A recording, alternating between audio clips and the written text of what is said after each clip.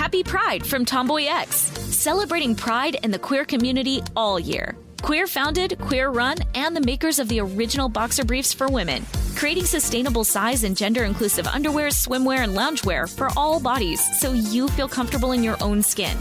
Tomboy X just dropped their Pride 24 collection.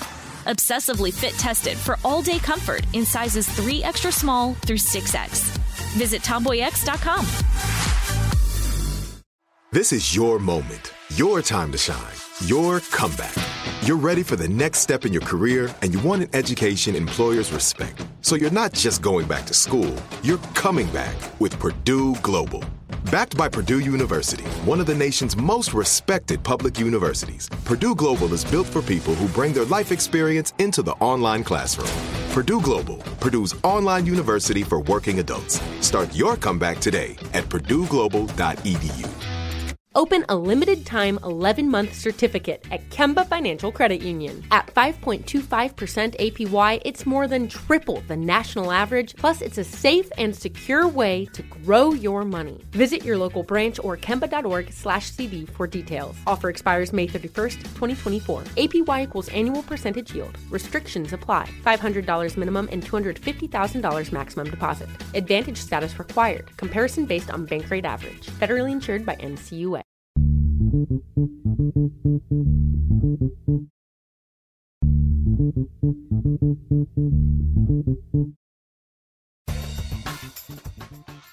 Good morning, peeps, and welcome to Woke AF Daily with me, your girl, Danielle Moody, recording from the Brooklyn bunker. So, folks, a little bit of breaking news today is that apparently Democrats have given up.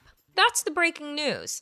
Essentially, several bipartisan, I guess, Republican and Democratic governors found their way to the White House this week, where Democrats have decided that they're going to ease their mask mandates. They're just going to stop using them for indoors because the Omicron surge has begun to recede. And so let's continue to make the same mistakes over and over again.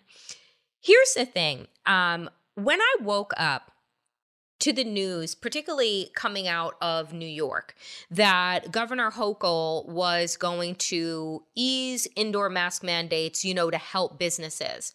Well, I can tell you this, Governor, none of the businesses in New York are fucking suffering.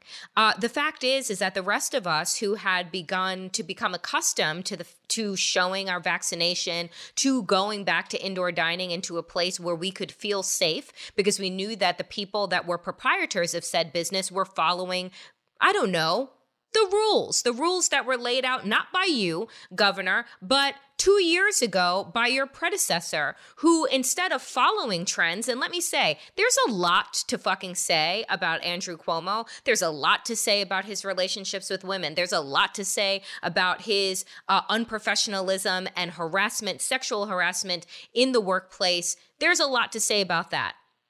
All of that said, I'm going to say this, which is wildly unpopular. He didn't follow the fucking bad pace that America was setting around the COVID-19 pandemic. No, he set the pace. He allowed New York to set the pace for our COVID-19 response. And what Governor Hochul is doing by lifting the mask mandates and saying, what about the children, isn't following the fucking science. It is following the poll numbers. So let's be clear about what is actually happening right now. Because the reality is this. It took about 6 to 7 months between the Alpha variant of COVID-19 and the Delta variant. It took another 6 to 7 months between the Delta variant that ran rampant to then get to Omicron. So if you want to follow the fucking facts and follow science, then follow common sense that would tell you that as soon as this surge abates, that there is another one coming on its heels. So why you would all decide to give Republicans a win and talking points for the midterm election saying that liberals and Democrats are just fearmongers and just want to scare you and scare your children and harm them, and now can hold up and say, well, see, they're even easing the mask mandates so that when the next fucking variant comes, which is inevitable, that then you're going to have to try and corral all of these people who you have gaslit into believing that we are, quote unquote, beyond the fucking pandemic to try and go back into safety measures again. See how well that's going to fucking work. So here's what I realize and what it is so hard for me to say as someone that entered into politics 20 some odd years ago with great faith and naive belief that only a small group of people could change the world, that it was the earnest and the passionate and those that would lift and carry the torches of people who have long since passed, activists and thought leaders and judges and representatives who stood for something. The reality is much that was expressed in the Matrix Resurrections, these people don't want to be woke.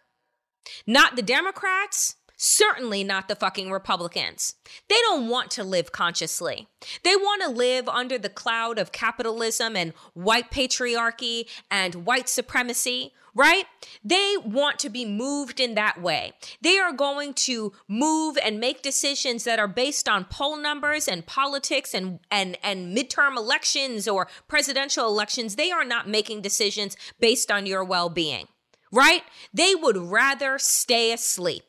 And so here is my note to the rest of us, to folks who actually care. Don't look to your government to do things for you that you're not going to do for yourself. Because frankly, friends, we have reached a point in America, the final fucking episode, right? The series finale.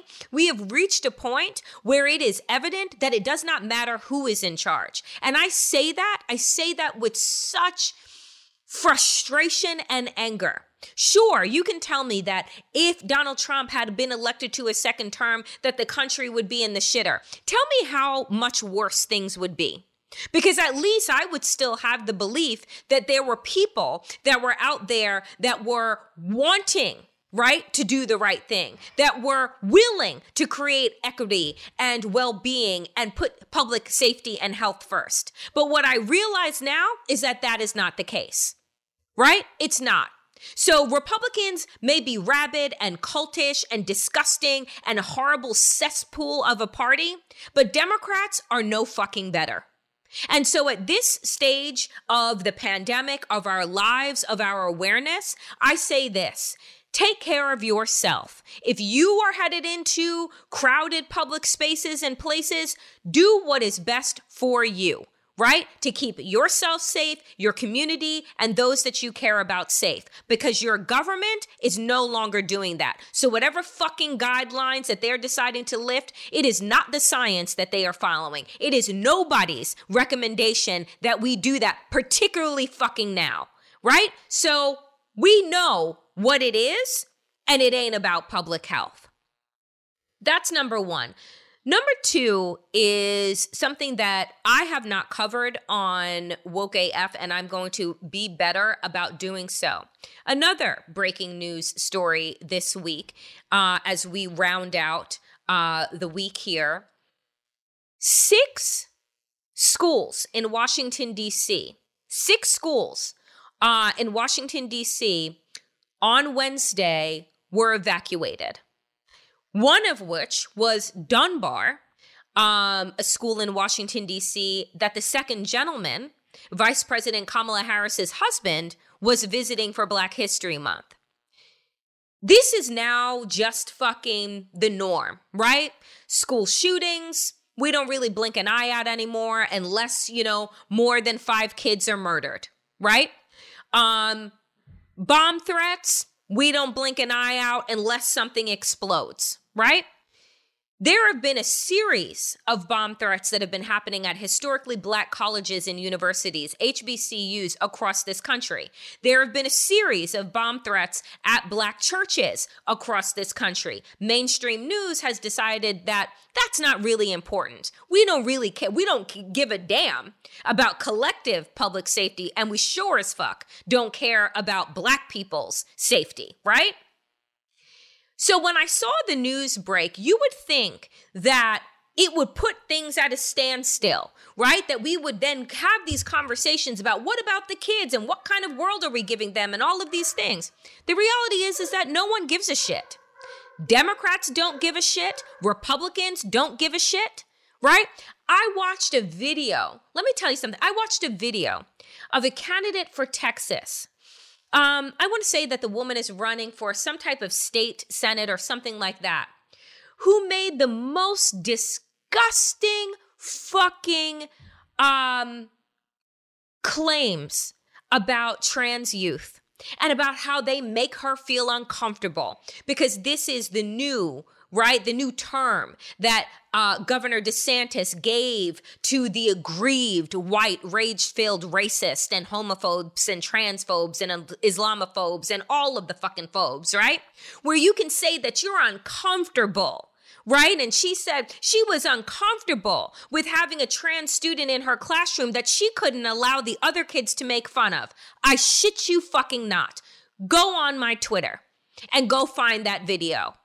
It was absurd. It was disgraceful, right?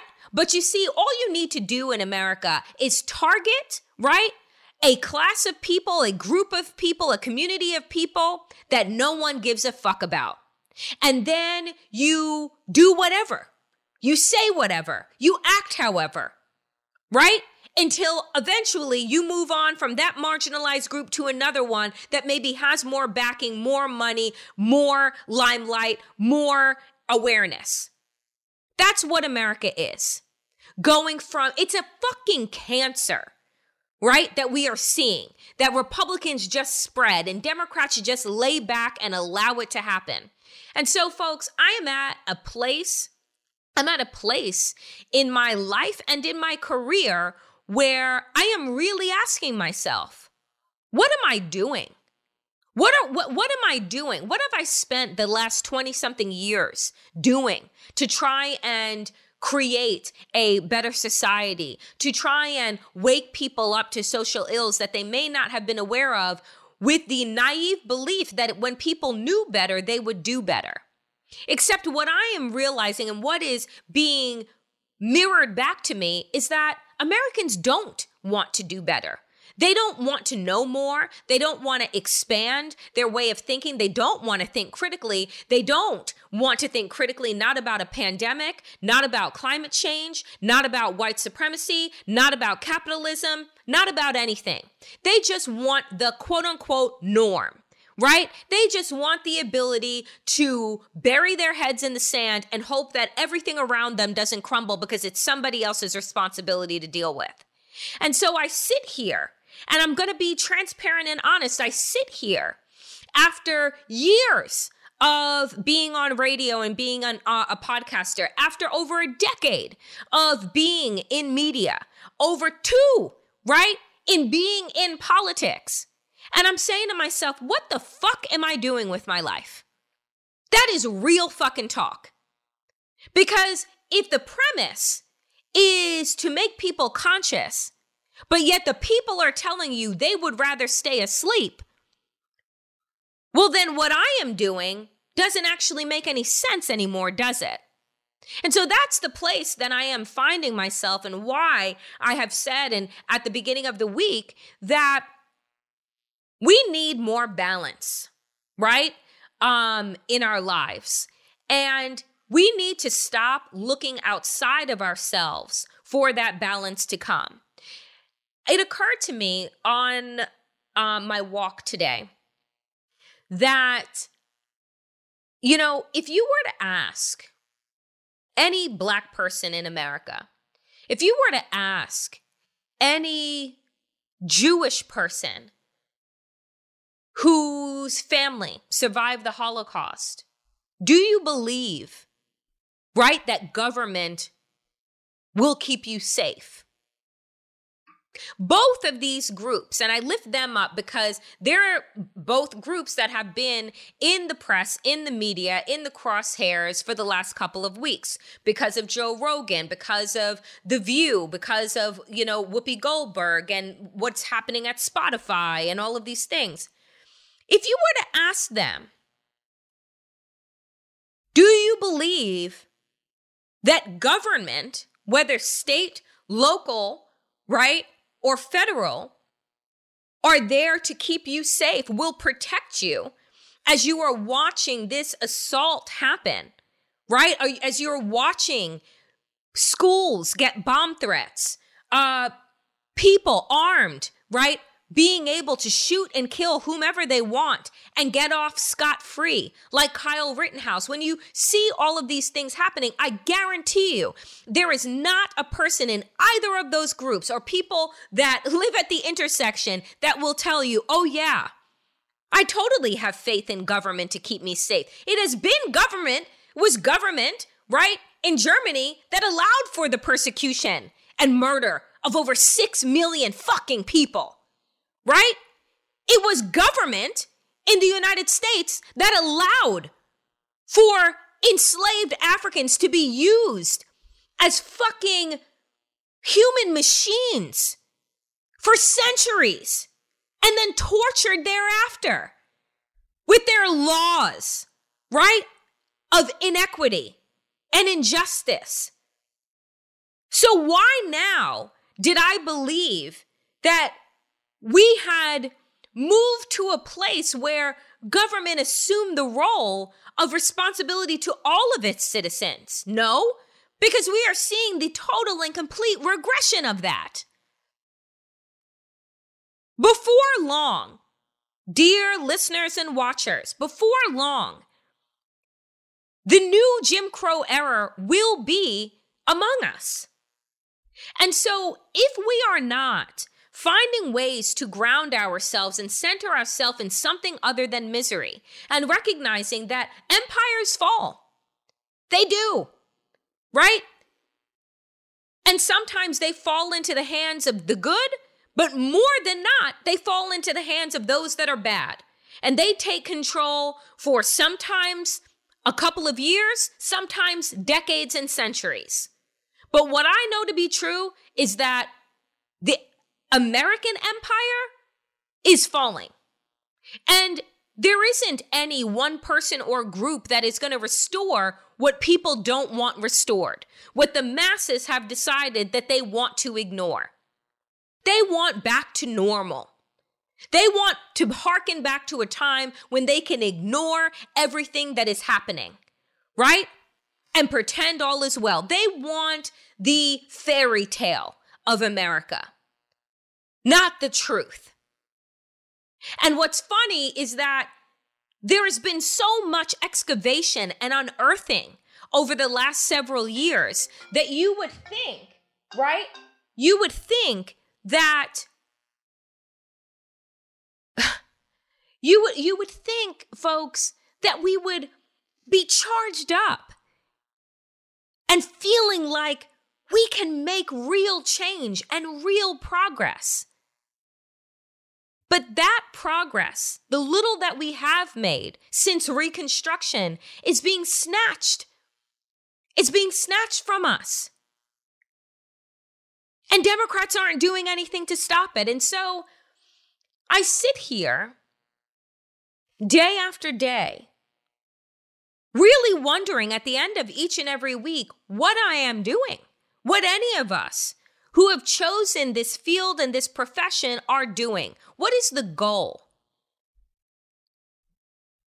Because you can't force people to open up eyes that they choose to keep closed. You can't force people to assume power that they are acquiescing for their ease and for their comfort. So then what do? My choice, my decision, and hopefully I can model it for other people, is I'm choosing me. I'm going to choose joy. I'm going to continue to be aware, right, of what is going on and to share that information with all of you, but then I'm going to choose to fucking let it go. Right? Because it is not going to be my cross to bear or any of our cross to bear until we are dead and gone. And it is important for us to realize that there is only so much to do. That now that is not to throw up my hands, right? And let these people have their way with this country. But it is to recognize that this is a marathon. The baton may be in our hands right now, but it's getting ready to be passed to the millennials, to Generation Z, right? And to the youth who have more energy, better ideas, better technology, and hopefully will figure out how we get further in this race, in this marathon, than we have. Because what we are giving to them to inherit is a legacy of gun violence, bomb threats, a climate crisis, a global health pandemic, racism, white supremacy, transphobia, homophobia, misogyny. That's what our legacy is. That is what we are passing on.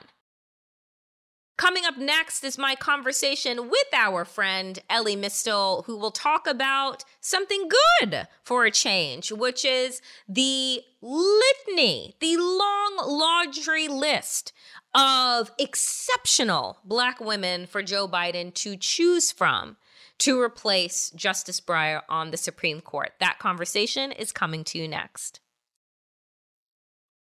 Friends, you know that I am always so excited when friend of the show and friend of mine, justice correspondent for The Nation, Elie Mystal, joins Woke AF Daily to break down the latest and greatest in all America's legal woes.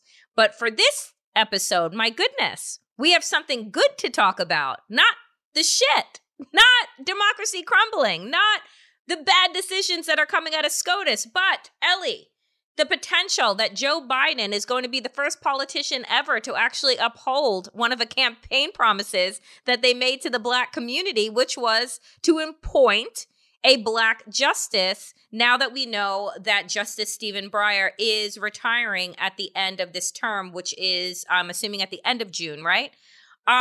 Yes. So tell us, first, is this something we should be excited about? It is Black History Month, and I like to celebrate all things Black all year, 365. But is this something that we should be excited about?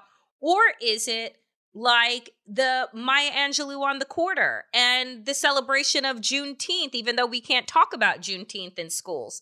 Is it something that is a to placate us? Or, as your piece that you wrote in The Nation entitled "The Many Remarkable Black Women Who Could Replace Stephen Breyer," is it something that we should be celebrating? Yeah, no, I think this is a good thing. First of all, hi, thanks for having me. No, I think this is an objectively good thing. Not just for the symbolism, although the symbolism is important. This country has been around for almost 250 years. There have been 115 Supreme Court justices. 0 of them have been Black women. Only 1 of them has been a woman of color. In fact, in the entire history of America, the justices who were not cis hetero white men are Thurgood Marshall, Clarence Thomas, Sandra Day O'Connor, Ruth Bader Ginsburg, Elena Kagan, Sonia Sotomayor, and Amy Coney Barrett. I just named them all off the top of my head. Okay?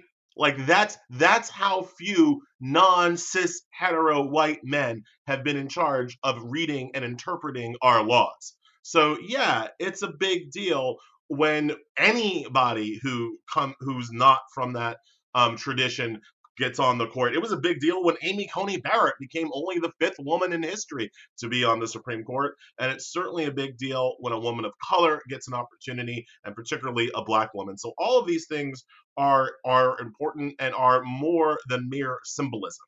Is it going to change our lives? Probably no, right? Did we win the Publishers Clearinghouse? No. Like this ain't. Black people are not going to get a prize in the mail because a Black woman is on the Supreme Court right now, right? The balance of power doesn't change. It's still a 6-3 court, which will take rights away from Black and brown people and women. So that is still like happening.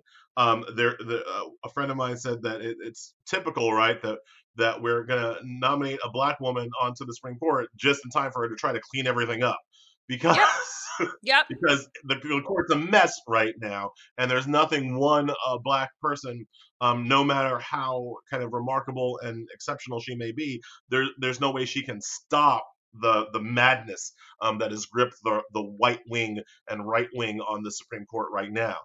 So it's not a life changing appointment or opportunity. In the same, it's not the same as when Republicans, frankly, were able to steal the seat from Barack Obama and get Neil Gorsuch on the court. That was a life changing moment.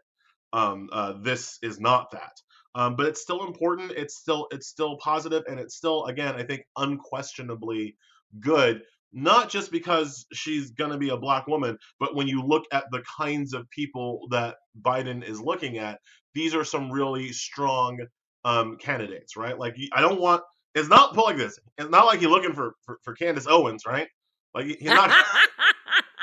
You're not going to appoint Mia Love to the to the court, right? So it's going to be a person who happens to be a Black woman who also is going to do and believe and write a bunch of other kinds of things and opinions that are going to be on the court for the next hopefully 30 years.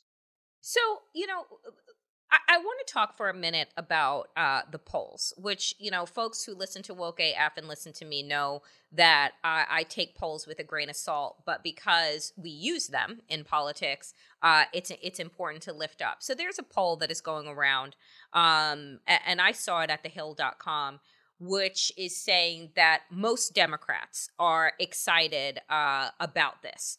Excited about the potential of this choice, the symbolism of it, but also how they believe it can help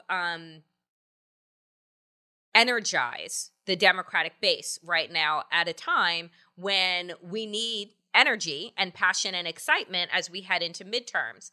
But there is, of course, like 40% of the population, and probably more, depending on how you ask the question and to whom and where, that is using the usual defense, Ellie, which you brought up in your piece. So I just want to give you an opportunity to speak to it, which is, why can't Joe Biden just pick the most qualified person? Why does race have to even play in? Why did he even have to say and articulate that he was going to place a Black woman on the court? Why couldn't it just be, I'm going to place the most qualified, candidate on the court?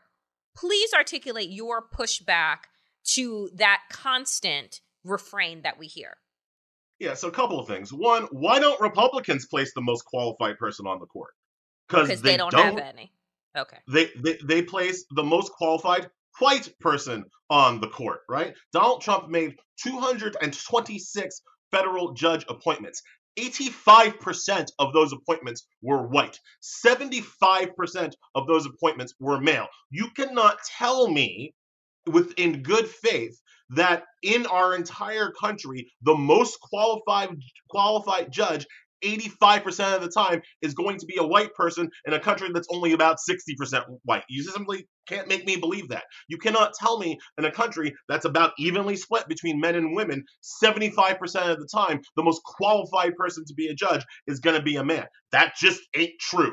All right. So number one, y'all are the ones who are a little bit obsessed with race and gender when you pick yo judges, number one.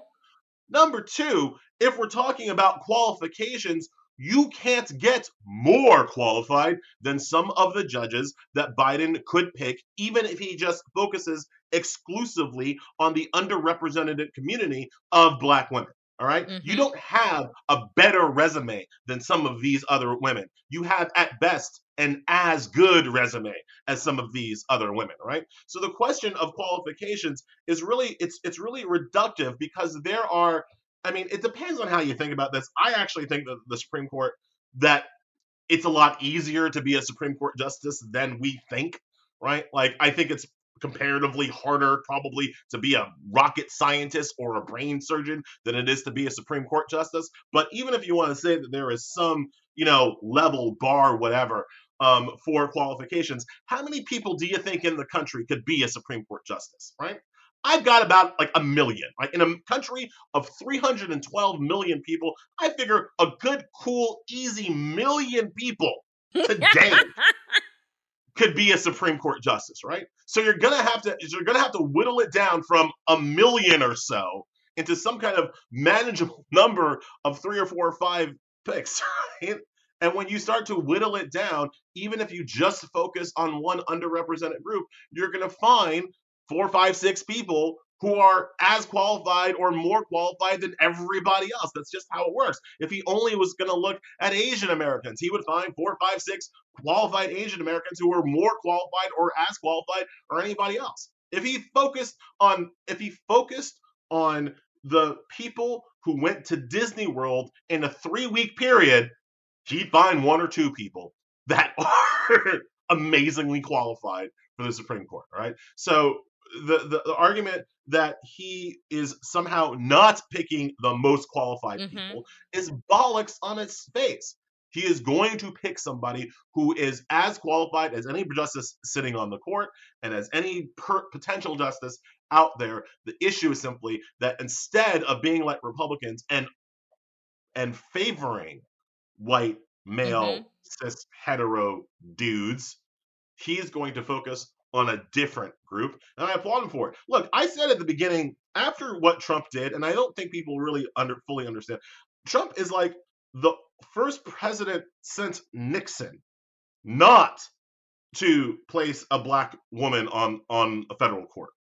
All right, like after what Trump tried to do to just whitewash the federal judiciary, I said, I think around the inauguration, that if you ask me, to be a white man on a federal, to get a federal judge appointment from this Democratic administration and be a white man, yo ass better be able to fly, right? Like you better like I'm a judge and I cured cancer. Like you have to have some kind of amazing qualification, because right now there is a backlog of immensely qualified, overqualified people who couldn't get a look in the previous administration, and quite frankly, don't get a look whenever there's a Republican administration. Some of these people that we're talking about as finalists for the Biden appointment, why didn't Trump vet some of these people if all he was concerned about was qualifications? Trump himself said that he wanted a woman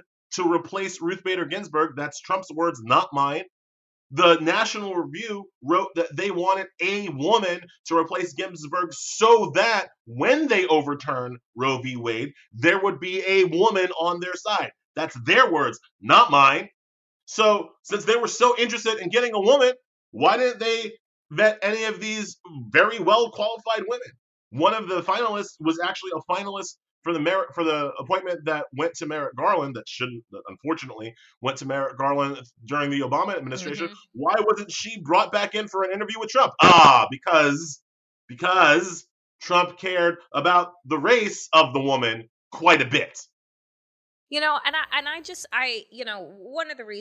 of the many reasons why I always have you on Woke AF is for the straightforwardness, is because, all Republicans do is perpetuate a race war. All they do is think about race and how it factors into every decision that it is that they are making. But because their default is whiteness, right? And because we have no idea how to actually talk about race and racism in this country, we allow them to get away with it, right? I don't remember any headlines talking about any of the selection of Donald Trump's, of them being 75% male and 85% white. I don't remember that being a part of the conversation. I do remember the American Bar Association saying a lot of those motherfuckers were not qualified to be attorneys in general, let alone be sitting on anybody's federal bench. So, I think that... Jumping right here. Go ahead. That point goes back to where you started with the polls, right? What you'll note is that The Hill and the ABC and the Wall Street Journal didn't poll people on whether they thought 85% of the judges should be white under the Trump administration. Nobody asked them that. Nobody asked them if they thought 75% of the judges should be male under the Trump administration. They never asked the American people if they're okay with what white people do.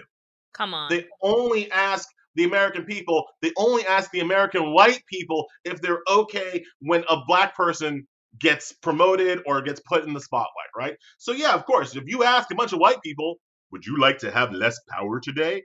What are they going to say? Yeah. Like how do you think half of them are going to respond? Come on. That's not even a fair or right question. And they know it's not a fair or right question because they never ask it in reverse. Come on. They never ask it on the other side. So we know what the game is. The question is simply, do Democrats have the ability and intestinal fortitude to stand up to this bullcrap and keep moseying on and doing what they were going to do anyway? So far for this particular appointment, in part because of how just brazenly McConnell and the Republicans have manipulated the court, I think they will. But, the attacks are going to come, Danielle. One of the reasons why I've been so out front and writing about this is that we know what they're going to do. We know what they do to any black person who kind of rises above the noise. We know what they do to any black person when they can focus on just one black person, right? Like, it's a little bit harder when they have to deal with all of us at the same time, right? But when they can isolate, it's like hunting, right? When they can isolate one of us, from the group, when they can put us off to the side, then it becomes like a real rally, just a feeding frenzy. Yeah, and we know a battering that ram. whoever Biden picks is going to be subjected to the worst kinds of attacks. It's already started. He hasn't even named a person, and the Republicans cannot chew a meal with their mouth closed without blurting out some kind of also black women don't know the law. John Kennedy today, when I woke up this morning, I saw it on Twitter, today was like, I want justice that's going to read a Lau book, not the J. Crew catalog. What the fuck does that mean? What freaking lawyer is reading a J. Crew catalog? It makes no sense, but they've already started in on it, and it hasn't even named a person, and the attacks have already started. Can you imagine how bad it's going to be when there's an actual human being that they can punch? What this brings up for me too. I mean, I know that it is an incredible honor, right, to serve on the Supreme Court, or at least it used to be before we put anybody on there. Rapists included. But I wonder too, of the women that you've listed, right? And you listed, and I want in the couple of minutes that we have left to actually run through some of those whose names you've lifted up. But there may be people who are just like, yeah, I'm good. Right? In this political climate, thanks so much for thinking of me, but I'm okay. Right? Do you think that is a potential as well, that you could be called on by your president and be like, yeah, so I see the way you're doing your vice president, so I'm actually good. There were people I thought about putting on my list and didn't because I didn't want to draw attention to them because they're my friends, and I don't want I hadn't run it by her. I hadn't run it by this woman. I hadn't run it by that woman, whether she even wanted that kind of attention that could happen. These are, I'm talking about people who, law academics or people who are not famous, right? And the attention that you can get from the very worst people in the country when you start getting bandied about, even on a short list, much less the actual nominee, it's really, really intense, and it's not fun. It will not be nice for these people. Look, I think most people ultimately would take it because it's because it's a really, look at alleged attempted rapist Brett Kavanaugh. Look at handmaiden Amy Covid Barrett. Look at Neil Gorsuch, right? It's a bad few weeks and then a lifetime of inscrutable power from which you can functionally not be fired. Who doesn't take that, right? I'll take, it's Avon Barksdale. You can only do 2 days in jail, right? The day you go in and the day you come out. I go through the confirmation hearing and being like, I only got to deal with this for 2 days. The first day, it's going to be bad, and the last day, it's going to be bad, and then I'm there for life. Right. I So take deal it, with and I it. think most people would make that same calculus. And so I feel like this. I don't think Biden's going to have trouble, finding volunteers. But it's going to be, but for whoever he picks, it's going to be bad, and it's going to be bad from both sides. Like, we know the kinds of racist things Republicans will say. But let's not forget that we also have a very, what's the nice word of saying it? We also have well-meaning whites who That are Martin Luther susceptible, King warned us about. Right. right? That that that Your that wonderful are liberal susceptible moderates. to, right? That don't like controversy and are very susceptible to the, oh, I would totally support a black woman, but not that black woman, right? We know that that's gonna be a thing. We also have kind of well-meaning, hard left white progressives who have kind of made a cottage industry of taking shots at pretty much any black person ever. I mean, like there are some people on the hard left who I cannot name a black person they actually like, right? Like, just always seem to have extra smoke when a black person says, does, or believes anything. So, like, there's that.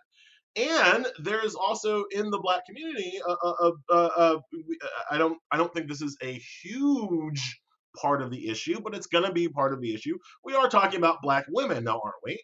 And that there is a part of the black male community that doesn't always support the sisters. Um, so that is going to be, I think, an undercurrent, a small one, in the same way that all of these groups are small individually, right? There are not a lot of white progressives who only have smoke for black people. There are not a lot of black men who don't support black women. There are not a lot of white liberals who are that mealy-mouthed and weak. But when you put them all together, and when you have a slash and a cut and a slash and a cut and a slash and a cut, it can kind of snowball on itself to give a person who isn't paying attention, who's only looking at it from a kind of 30,000-foot view, man, was this the right nominee at all? Maybe we should have nominated Oprah. Like, we'll get that, Maybe right? we should have nominated Oprah.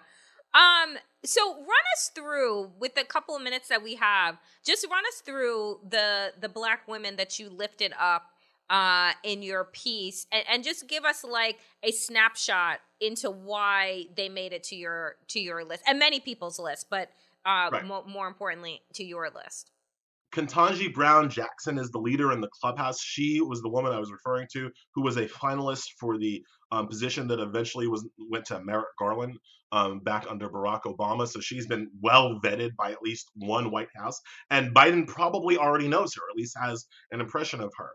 She's very well educated, long time serving on the bench, very smart, a history of writing very good opinions. She's left of center, but she's not she's not like me, right? She's not a crazy lefty. she's a reasonable leftist person. So because of all of that, she's one of the more unassailable picks, and I still think that she's going to be the one. However, you've got a strong candidate in Michelle Childs, who is a district judge in South Carolina. She has the support of James Clyburn. And that's big, especially in the Biden administration. Congressman Clyburn saved that campaign, and Biden knows it. Also, Judge Childs, she got her BA from University of South Florida. She got her law degree from the University of South Carolina. We just don't have that kind of educational experience on the bench. On the Supreme Court, until Amy Coney Barrett, all of the lawyers currently on the Supreme Court were from Harvard or Yale. That was it. Mm-hmm. Amy Coney Barrett's from Notre Dame, so another kind of ritzy private school. So having a lawyer that went to like a state university to get her law degree, like that alone, that's diversity in more ways than one. So with that and remember Scranton Joe got his law degree from Syracuse. He ain't no fancy Ivy League lawyer himself, right? So like that could really be a thing that Biden latches onto.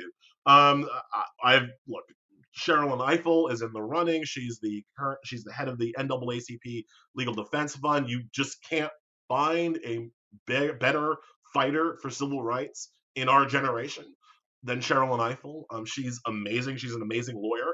If you don't think that being the head of the NAACP Legal Defense Fund is a good qualification for the Supreme Court, I will remind you that that was Thurgood Marshall's old job before he was nominated to the Supreme Court. So there's some symmetry there, having the first black man come from the LDF and the first black woman come from the LDF. Yeah, that would be extraordinary history. amazing. Yep. And there's some other candidates. Leandra Kruger, California state Supreme Court judge. Leandra Kruger's only 45. That's a big plus in her category. All of the women I've listed, by the way, are under 60, but Kruger's under 50, which is how Republicans have been rolling with it, right? So she's an amazing writer, an amazing advocate. She was a deputy solicitor general during the Obama administration, and really developed a reputation for eloquence in her arguments, and also is quite progressive. So you're not going to get better resumes than these people. KBJ, Brown Jackson. We're talking Harvard Law School, 8 years on the bench, head of the U.S. Sentencing Commission, former federal prosecutor. Kruger, Harvard, Yale Law, editor of the Yale Law Review. Sherrilyn Ifill, we've already talked about. Childs, longstanding judge in the District Court of South Carolina. You don't get better resumes than these people. You get as good resumes as these people. So let me ask you final question, Ellie. Let's bar reality for a minute and go into an America that is one that we would want to actually live in, right? And we didn't have to worry about the politics and all of the minefields. If you had your wand, your gavel, and were making this decision, who would you choose? I know you listed 5, but who would be your pick? Oh, look, Tiffany Cross asked me the same question on the television, and I said, look, I'm saying to you, look, I'm rooting for everybody black. Okay, Issa. I don't got no favorites. Whoever it is, I will support. I love all of them. I love black people. Like I love black people. I'm for everybody. Look, Ketanji Brown Jackson is the favorite for a reason. And I know this is going to sound a little bit self-serving because I also went to the big Harvard. I have a similar kind of resume as she did, and only she went out to work, and I went to my basement to write. Like that's so it's a bit self-serving. But in this context, the reason why people end up on the Supreme Court from like 2 or 3 law schools is because the opposition is always about, they're not, especially when you're talking about women or women of color. It's always, they're not smart enough, they don't deserve to be there, blah, blah, blah. And so when you have these like educational, it's almost like a shield. Like, what are you going to say? Yeah. And so that's one of the reasons why she's a favorite. The other reason why she's a favorite is that she is the one that I know has been vetted the most because she almost got this job under Obama. Before. And so, one of the things that I didn't get to say that's important, whoever Biden picks will also have the moral qualifications to be on the Supreme Court. And you can't say that about Republicans either. But to make sure that you have the moral qualifications, people got to be able to go into your history. And, if they find, you understand, if they find a parking ticket, Marsha Blackburn will use that against them at the hearings, right? So, like, you have to be so squeaky. You have lived your life in such a way that's very limiting. And for the most part, I feel confident that Brown Jackson has, just because she's been through this before. Sherrilyn Ifill, quite frankly, has too. She's been in the public eye for so long. I also have a really good sense that she has been deeply vetted for this position. So, these are my favorites. Then become like, who's easiest to confirm? I mean, people keep saying like, are Manchin and Sinema going to stay on board? Yeah, look, for the most part, Manchin and Sinema have been on board with the judicial appointments. It's all the policies that they've been against. And frankly, Brown Jackson was recently appointed to the D.C. Circuit Court of Appeals to replace Merrick Garland when Garland went to be Attorney General. And she got 53 votes. Right. Susan Collins, Lisa Murkowski, and Lindsey Graham all voted for her for the D.C. Circuit. So if Biden can put forward a person who can get even one Republican vote, that could be a big help going forward. Childs, one of the reasons why Childs is interesting is that she's from South Carolina, and Tim Tool Scott is sitting right there. And while I have completely believed that Tim Scott has it in him to vote against the first black woman justice, because yes, that's what that seems on par dude is all about. Mm-hmm. But is he gonna vote against the first black woman justice from his own damn state? Yeah. That would be something, wouldn't it? Right. So, these are why the people who are the favorites are the favorites. It's not just their resumes, is that they bring other things to the table politically that could make them easier to confirm. So my favorite is the person who's easiest to confirm at this point, because I don't want Republican shenanigans, and I don't want Democrats to lose heart. I mean, we got a scare this week when we found out that Senator Lejeune was treated last weekend for a stroke. And you got to remember, the majority is so tenuous. Any of these people get hit by a bus and you lose the majority, and Mitch McConnell will not let a replacement, be voted on if he's in charge. Just won't let it happen. So we have to move quickly. We have to move with more than deliberate speed, and we have to get this confirmation through kind of with as little drama as possible, and I'm for that. What is the time frame, Ellie? Do we know? Look, Schumer said they confirmed Barrett in 27 days. Mm-hmm. I mean, they confirmed Amy Coney Barrett in 27 goddamn days. I think it's going to be longer than that. But look, we're in Black History Month, as you said. Biden will announce, and I'm like, 27 days sounds good to me. If it's good, right? If it's good for the white COVID lady, then it's fine. Then it's fine for me. Biden will announce this during Black History Month. You can bank on that. And remember, he's got the State of the Union on March 1st. I wouldn't be surprised if that State of the Union is timed with re-announcing the pick and then being like, go vote for her now. And those hearings happen in March. That would be my guess at this point. Okay. Well, and Ellie, then once reconfirmed for when Breyer leaves the bench in June. Well, please make sure to come back to Woke AF when the announcement is made so that we can dig deeper into that choice and then understand the Everest of assaults that they're going to be up against, sadly, from both the right and the left. As always, Ellie Mistel, we appreciate your presence and your passion on Woke AF. Thank you so much for making the time for us. Thank you so much for having me. I don't know, folks, but I will tell you this. It is why I am making a conscious effort. And what I have realized as I transition right now into what I am going to refer to as our woke moment of wellness, until I can come up with a catchier name. And maybe you all have a catchier name that I can use. And so please do share any branding, marketing ideas. But as I transition right now into our woke moment of wellness, I want to share with you this story. I want to close out with this because it brought me joy today.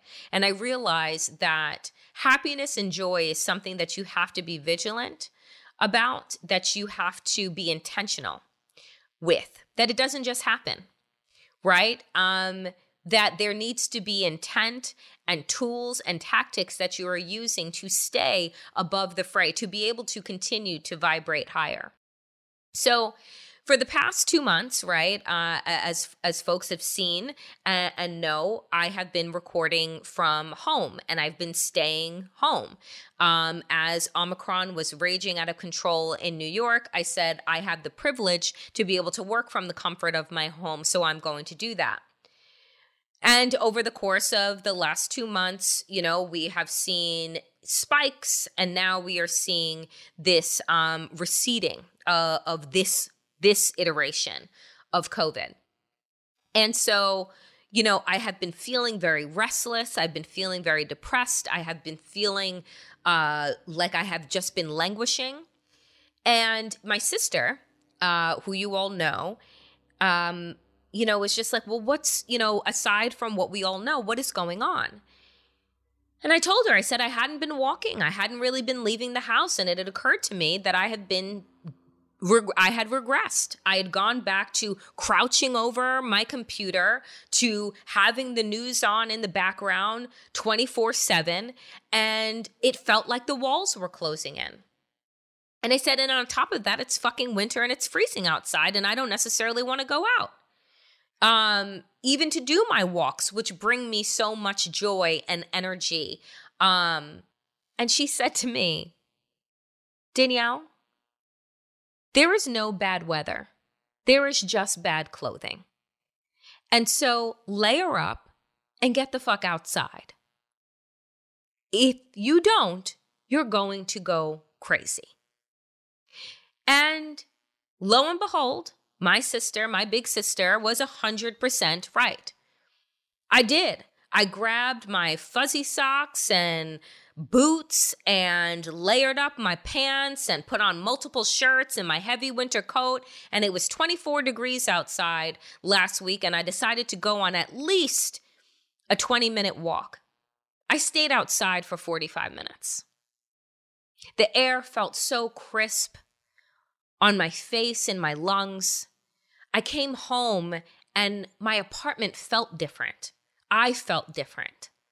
I felt like I had released, some pent-up energy, that just the movement and the connection to the outdoors and listening to my music and just being able to move. I had put myself back in this quarantined prison, right? Even going outside for a walk, I had scared myself out of doing and made excuses that it's winter and, I'll just wait for the spring. Well, guess what, folks? We're not bears. We can't just hibernate. We need to find ways to live and do so safely, right? But to remember to live. And I had forgotten over the last 2 months. I couldn't understand why I was feeling so anxious, so fearful, so frustrated, so heavy. Nothing changed in the world, right? While I started walking again, but I changed. And I was able to open up so that I could hold a little more, but also release a lot.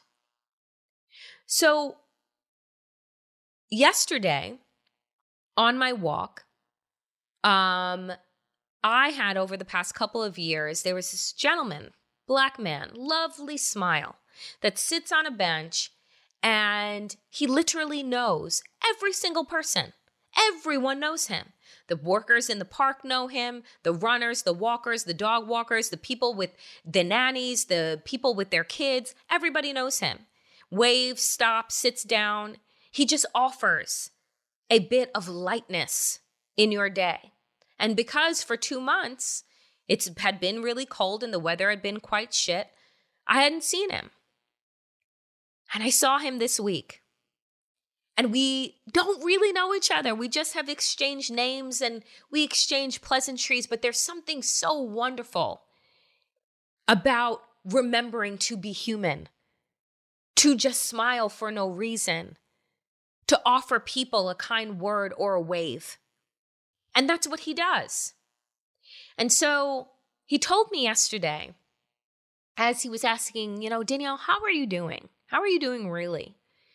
I said, I explained all the things that I just said to all of you. And he said to me, life is too short.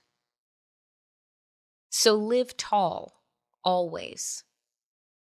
That is what my park friend Edwin said to me. And I stood there looking at him as he said it. And he said it again. Life is too short. So live tall, always. That's what I will leave you all with today. I think that when we get caught up in the fear, in the anxiousness, in the anger, in the rage, in the frustration, in the languishing, we forget that life really is short and that it is for the living. We were all born with an expiration date that we don't know the date of. And there is a lot that is going on, and I'm not saying to pretend that it doesn't exist, but I am saying that we need to figure out a way to get back to living and reminding ourselves of that every single day and being intentional about how we live. That, friends, is your woke moment of wellness.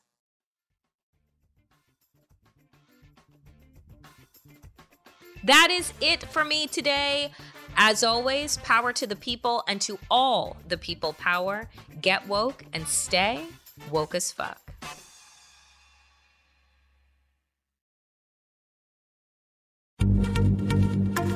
Happy Pride from Tomboy X, celebrating pride and the queer community all year. Queer founded, queer run, and the makers of the original boxer briefs for women, creating sustainable size and gender inclusive underwear, swimwear, and loungewear for all bodies so you feel comfortable in your own skin. Tomboy X just dropped their Pride 24 collection, obsessively fit tested for all day comfort in sizes 3 extra small through 6X. Visit tomboyx.com. Open a limited-time 11-month certificate at Kemba Financial Credit Union. At 5.25% APY, it's more than triple the national average, plus it's a safe and secure way to grow your money. Visit your local branch or kemba.org/CD for details. Offer expires May 31st, 2024. APY equals annual percentage yield. Restrictions apply. $500 minimum and $250,000 maximum deposit. Advantage status required. Comparison based on bank rate average. Federally insured by NCUA. Are you still searching for your perfect place to call home? Well, now is the time to buy at Fisher Homes. If you're looking to move in before the end of 2024, May could be your last opportunity to start building your dream home and close before the year's end. If you're hoping to move in even sooner, Fisher Homes also has homes that are move-in ready and waiting for you, where you can start enjoying the benefits of homeownership even faster. Schedule your personal tour with a new home advisor today at FisherHomes.com and make this spring the season you find your perfect home sweet home.